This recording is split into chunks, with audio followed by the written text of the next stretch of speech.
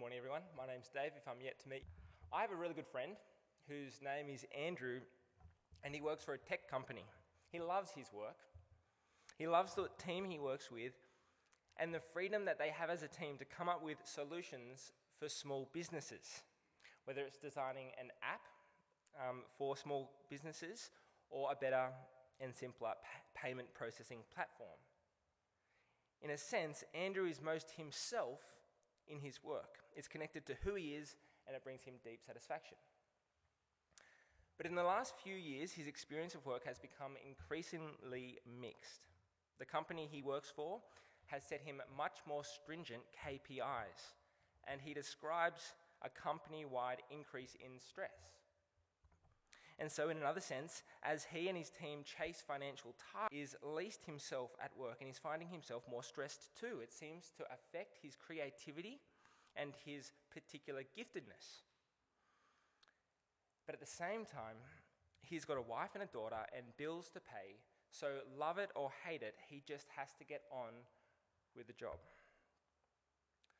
I think my friend Andrew's experience represents a kind of three-way tug of war that many of us feel about our work. Our work can be it can give us a deep sense of fulfillment and even enjoyment. It can be a source of deep frustration. And at the same time, it's just what we've got to do to put food onto the table and pay the bills. This morning we continue, as Megan said, our series called Fully Alive. And this is the second last of the series. And the question we're asking in this series is, how do we live fully alive lives as human beings? And today the question is, what are we here to do? What has God put us on this earth to do? And is work really what life's about? We'll see in our time together thinking about this question that God has indeed given us humans a purpose to do. So today, the purpose of work, the experience of work, and the motivation of work. So the Bible opens with God making all things. According to the Bible, there's only two categories of things in the whole wide world. It's either something he made, and in Genesis 1, over the first 3 days, God creates space, the sky, the sea, and the land. That's the first 3 days. And in the following 3 days, he fills those spaces. So in the very beginning, the earth was formless and void, and by the end, it's formed and it's filled, it's abundant. The sky is filled with stars and birds, the ocean is filled with fish, and the land with all sorts of creatures and animals, including human beings. And in Genesis chapter 1, verse 26, God says, "Let us make humankind in our image, in our likeness, so that they might rule over the fish and the sea, and the birds in the sky, over the livestock and all the wild animals, and over all the creatures that move along the ground." So in verse 26 of chapter 1, we get a first hint of the purpose God gives human beings. The most basic human vocation that God calls us to do in the world.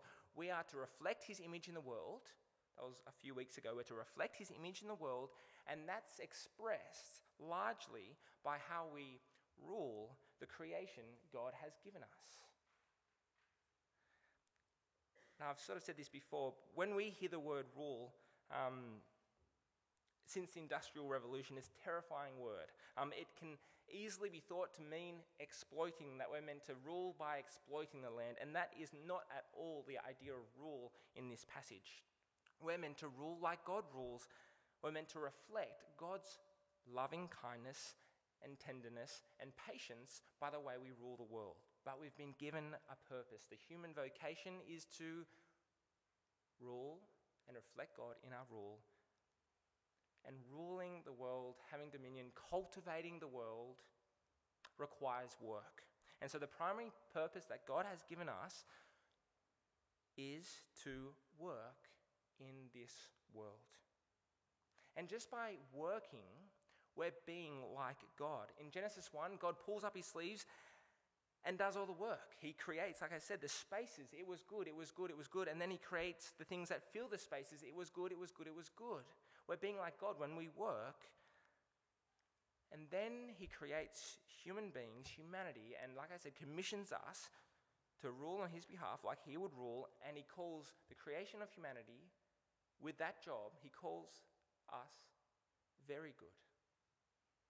And so to pull an idea from an author named Andy Crouch, God looks at all he created in days 1 to 6 like the grapes. He looks at the grapes and he calls them good. He looks at wine, though, a product of humans that have worked out that grapes have juice and the juice can go off, but when you crush the grapes and put them in barrels making wine, it makes this beautiful, fragrant product. God sees grapes and he says it's good, and God sees wine and says it's very good. Or take grain. Grain is a very important thing in our world. It helps reproduction, the vegetation to reproduce, and he calls that good. But human beings have worked out how to crush grain and then put yeast in it. It rises, and then we beat it down again, and it turns into bread. God says that grain is good, but bread is very good. And with Megan's exhibition in mind, the flowers. God sees flowers and they are good. Indeed they are. In Megan's artist statement, she says, flowers are beautiful. They have a design of their own. They speak of life and abundance and flourishing. They're good. But then Megan took colours made from all sorts of synthetics and organic powders and painted the flowers that she so adores. And God says that that is very good. So when it comes to humanity's purpose, work forms a big part of that purpose, to take what God has made, what is good, and to make it very good. And just before we move on any further in today's talk, the question today is not what am I here to do, but it's what are we here to do. The reason for this is because all the different types of work in the world that we do serve each other, the wider community, and society. So to fulfill God's commission to us to have dominion and rule and cultivate the world, we're dependent on each other. So the question is, what are we here to do? Not what am I here to do, what are we here to do? I love the exercise where you just think about the coffee that you've had this morning and think about all the people that were involved to get you that coffee in your hand. So, a barista made the coffee and made it in a cafe from a coffee machine. And so the coffee machine was probably designed by a team and then put together by a bigger team. And think about the cafe, the coffee shop where the barista worked, that had to be built by someone or a team. And then it had to be purchased, and the money for that purchase had to be provided by someone. And not to mention the coffee itself, the coffee beans, they were probably exported from another country, maybe Peru or a country in Africa. And someone had to go to that country and establish some fair relationship agreements with that coffee. And we wouldn't have had the priority of establishing fair agreements if it weren't for the education sector and popular culture and all that put forward the importance of fair trade coffee. All that's to say is that all our work is interrelated and we are dependent on each other. And we have a small part to play in that entire system. And now I'd like to set before you the 3 types of work that the Bible describes. And I'm following the work of theologian Andrew Cameron here. The work that we do, whether it's paid or unpaid, the work that we do in the world will fit primarily into one of these 3 categories, but they're all interrelated. And so all the work that we do forms a part of each, okay? But they'll probably find a home in one. So there's, first of all, our work will involve the work of creation, the work of creation. So the primary focus of the work of creation is understanding, using, and caring for the created order. So a scientist watches something in nature and learns. The teacher teaches their students about how the world works, whether it's economics or mathematics or geography. A cleaner, a pest controller, a doctor staves off disorder and reorders in a way that they see fit, the created order. This is the work of creation. And there are some jobs that seem quite disconnected from the created order. So accountants and fashion designers seem only to operate in the human social world, but the accountant organizes the sharing of resources, and the fashion designer brings delight to human senses. And like other workers, they need to know whether their endeavors use the created order unsustainably. This is the work of creation. That's the first type of work the Bible puts forth for us to do. The second type of work is the work of community. So once we've watched and learnt from and ordered and reordered creation, the work of creation, we're in a position to share God's good resources to promote communities where people care for each other. So this is the work of community. So a job working for the banks or a position that's closely associated with the markets allows for organised sharing. Marketing positions that promote the consumption of goods and services, and the goods and services themselves promote community. Many positions in tech to foster technologies that help people care for each other are also the work of community. So think of technology such as Zoom or much of the medical tech industry. It's all about promoting community. Now, of course, with both the works of creation and the works of community, there are ways of working against the goals that foster healthy creation and community. But God gives us these types of work to cultivate the world that he has called good and to make it very good. And so thirdly, there is the work of ministry. This third category aims at bringing people into fellowship with their Creator, God, through Christ Jesus, and it sets the other types of work in the context of the new future that God will bring about in Christ, the work of ministry. And so it's really important to see that even though this third category is distinct like the other two categories, this third category doesn't stand over and above the other two types of work. This third category is firmly entrenched within the matrix of human work. The work of ministry can't happen without the other two types of work. Every meal cooked, every desk tidied, lawn mown, person comforted, and conflict resolved is essential for the work of ministry to move forward. I described those three categories of work just to help you see how beautifully diverse the purpose that God has given humanity is. We've got these functions in his world to care for the world, to learn from the world, to bring those learnings into community, to promote healthy community, and also to bring people into a knowledge of God's love and grace in the Lord Jesus Christ. God has given us these purposes in the world as human beings. And so it's important for us to understand how our particular role, our very small particular role, fits into those three categories. And how it sort of maybe goes from one to the other at points. And so your role, whether it's as a mum or a husband, a scientist or an artist, will, like I said, find a home basically in one of those three types of ministry as far as it positively contributes to the purpose of that category. So that's the purpose of work. But for much of us, our experience of work isn't one of overflowing satisfaction. So, the experience of work. Everyone knows that this is a broken and a troubled world.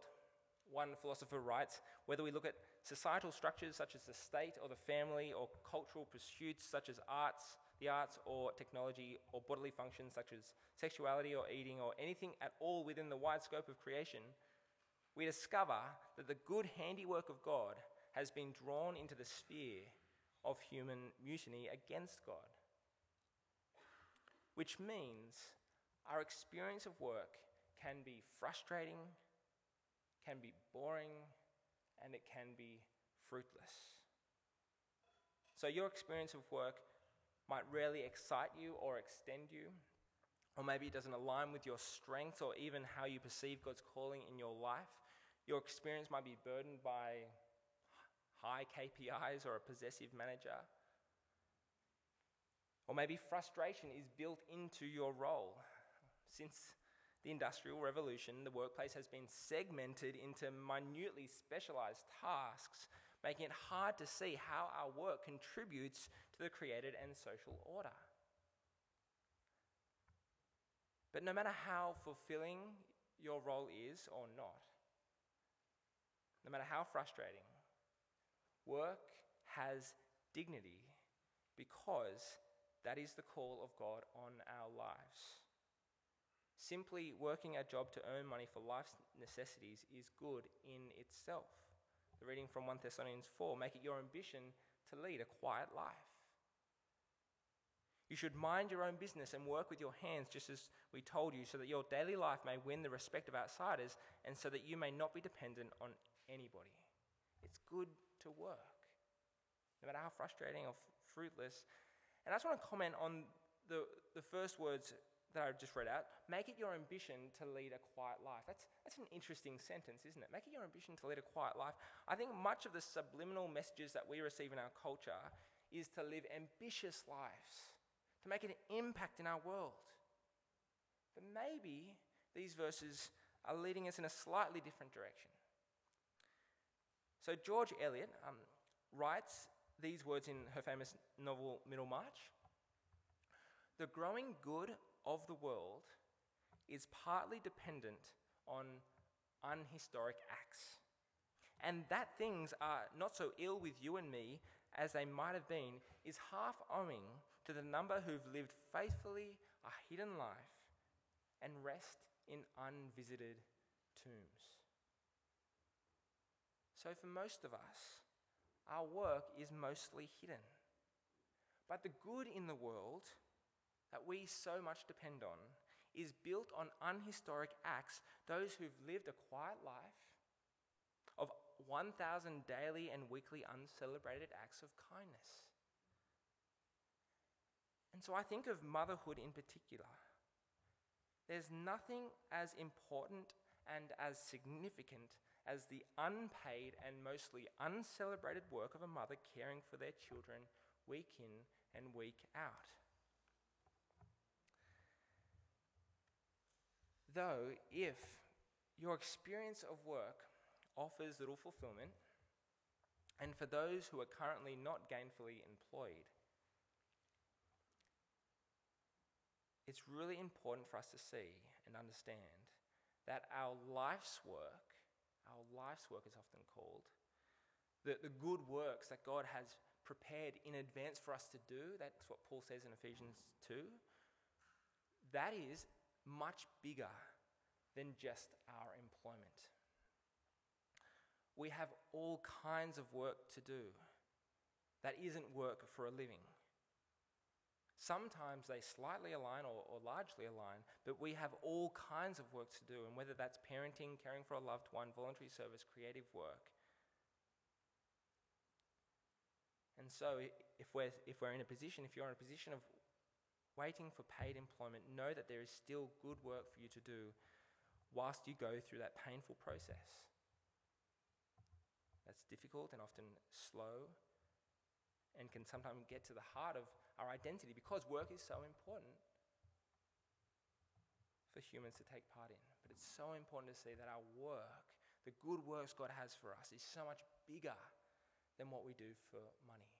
There are so many other things that God wants us to do, the work God wants us to do that isn't monetarily valued.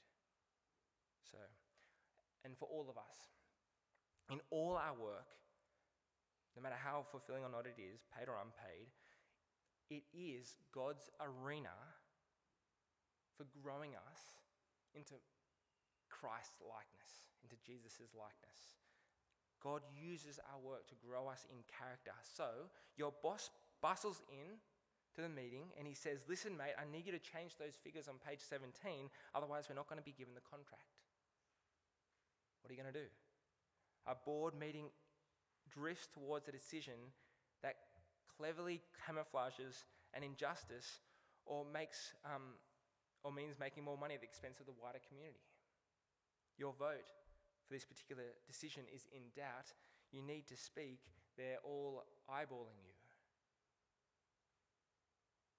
The school called you, letting to know that your child or grandchild has had another lunchtime detention. You're tired, both physically and emotionally, and you're waiting for your child at the school gate. How are you going to respond? God uses all the different contexts that we find ourselves in our work to grow us in character. So we looked at the purpose of work, taking God's good creation and making it very good in all the different types of work that there are. We've looked at the experience of work, which for many isn't as satisfying as we'd like it to be, and now the motivation to work. So when it comes to our work, we often hear the word passion being thrown around. We need to be passionate about the work that we do. And when it comes to being passionate, often the reasons for our motivations to be passionate might be that we just love the work, that we love feeling productive and important, or maybe what motivates us in our work, what gives us passion is being envious of someone we know in a high position. Maybe it's to earn heaps of money for comfort's sake, or maybe it's because we're striving to succeed, to be seen as successful. These are all possible motivations that might feed passion in our work. But Dorothy Sayers, in her book Creed or Chaos, points out that these are counterfeit reasons for passion, which grow from a life driven by mere cost-benefit analysis of what's in it for me. God wants us to be passionate about our work, to have energy for what he's called us to do, focus and diligence. They're good things. But when the Bible speaks about passion, there's another level of meaning. So think of Christ's passion. Passion is to sacrifice our freedom for someone else. And so much of our work requires that of us. Being a parent, a nurse, working a job that's frustrating but pays the family bills, this will require us to sacrifice our freedom for others. And the question is, instead of having the counterfeit motivations to feed our passion for our work, the work God has given us to do, what motivations might lead us to doing our work in such a way that we put the good of others before our own? And of course, we look to Jesus. We look to the one who endured everything, who lost everything to finalize the work that had been given him by the Father. Jesus' passion, God's passion in Christ, was on you and for his Father, not on himself. And there is our model for doing work. And when the depth and extent of Jesus' passion for you and me fully dawns on our heart, last week, the heart, it will generate selfless passion for the work he has given you uniquely to do in the world. And when we realize that what he has done to rescue us, when we realize that, it will make the other counterfeit motivations for work disappear. Because we've been taken care of, we don't need to work for our reputation or our comfort or to feel important, because we've been taken care of. And so what this does is that it allows work to simply be what it is. Not a way to secure our reputation or our success, but simply the God-given way that we have for serving the created order, our community, and God himself. So, what are we here to do? We're here to serve God and our neighbour and the world in the very small, in perspective works he has set for us to do. That's what we're here to do. Let's pray.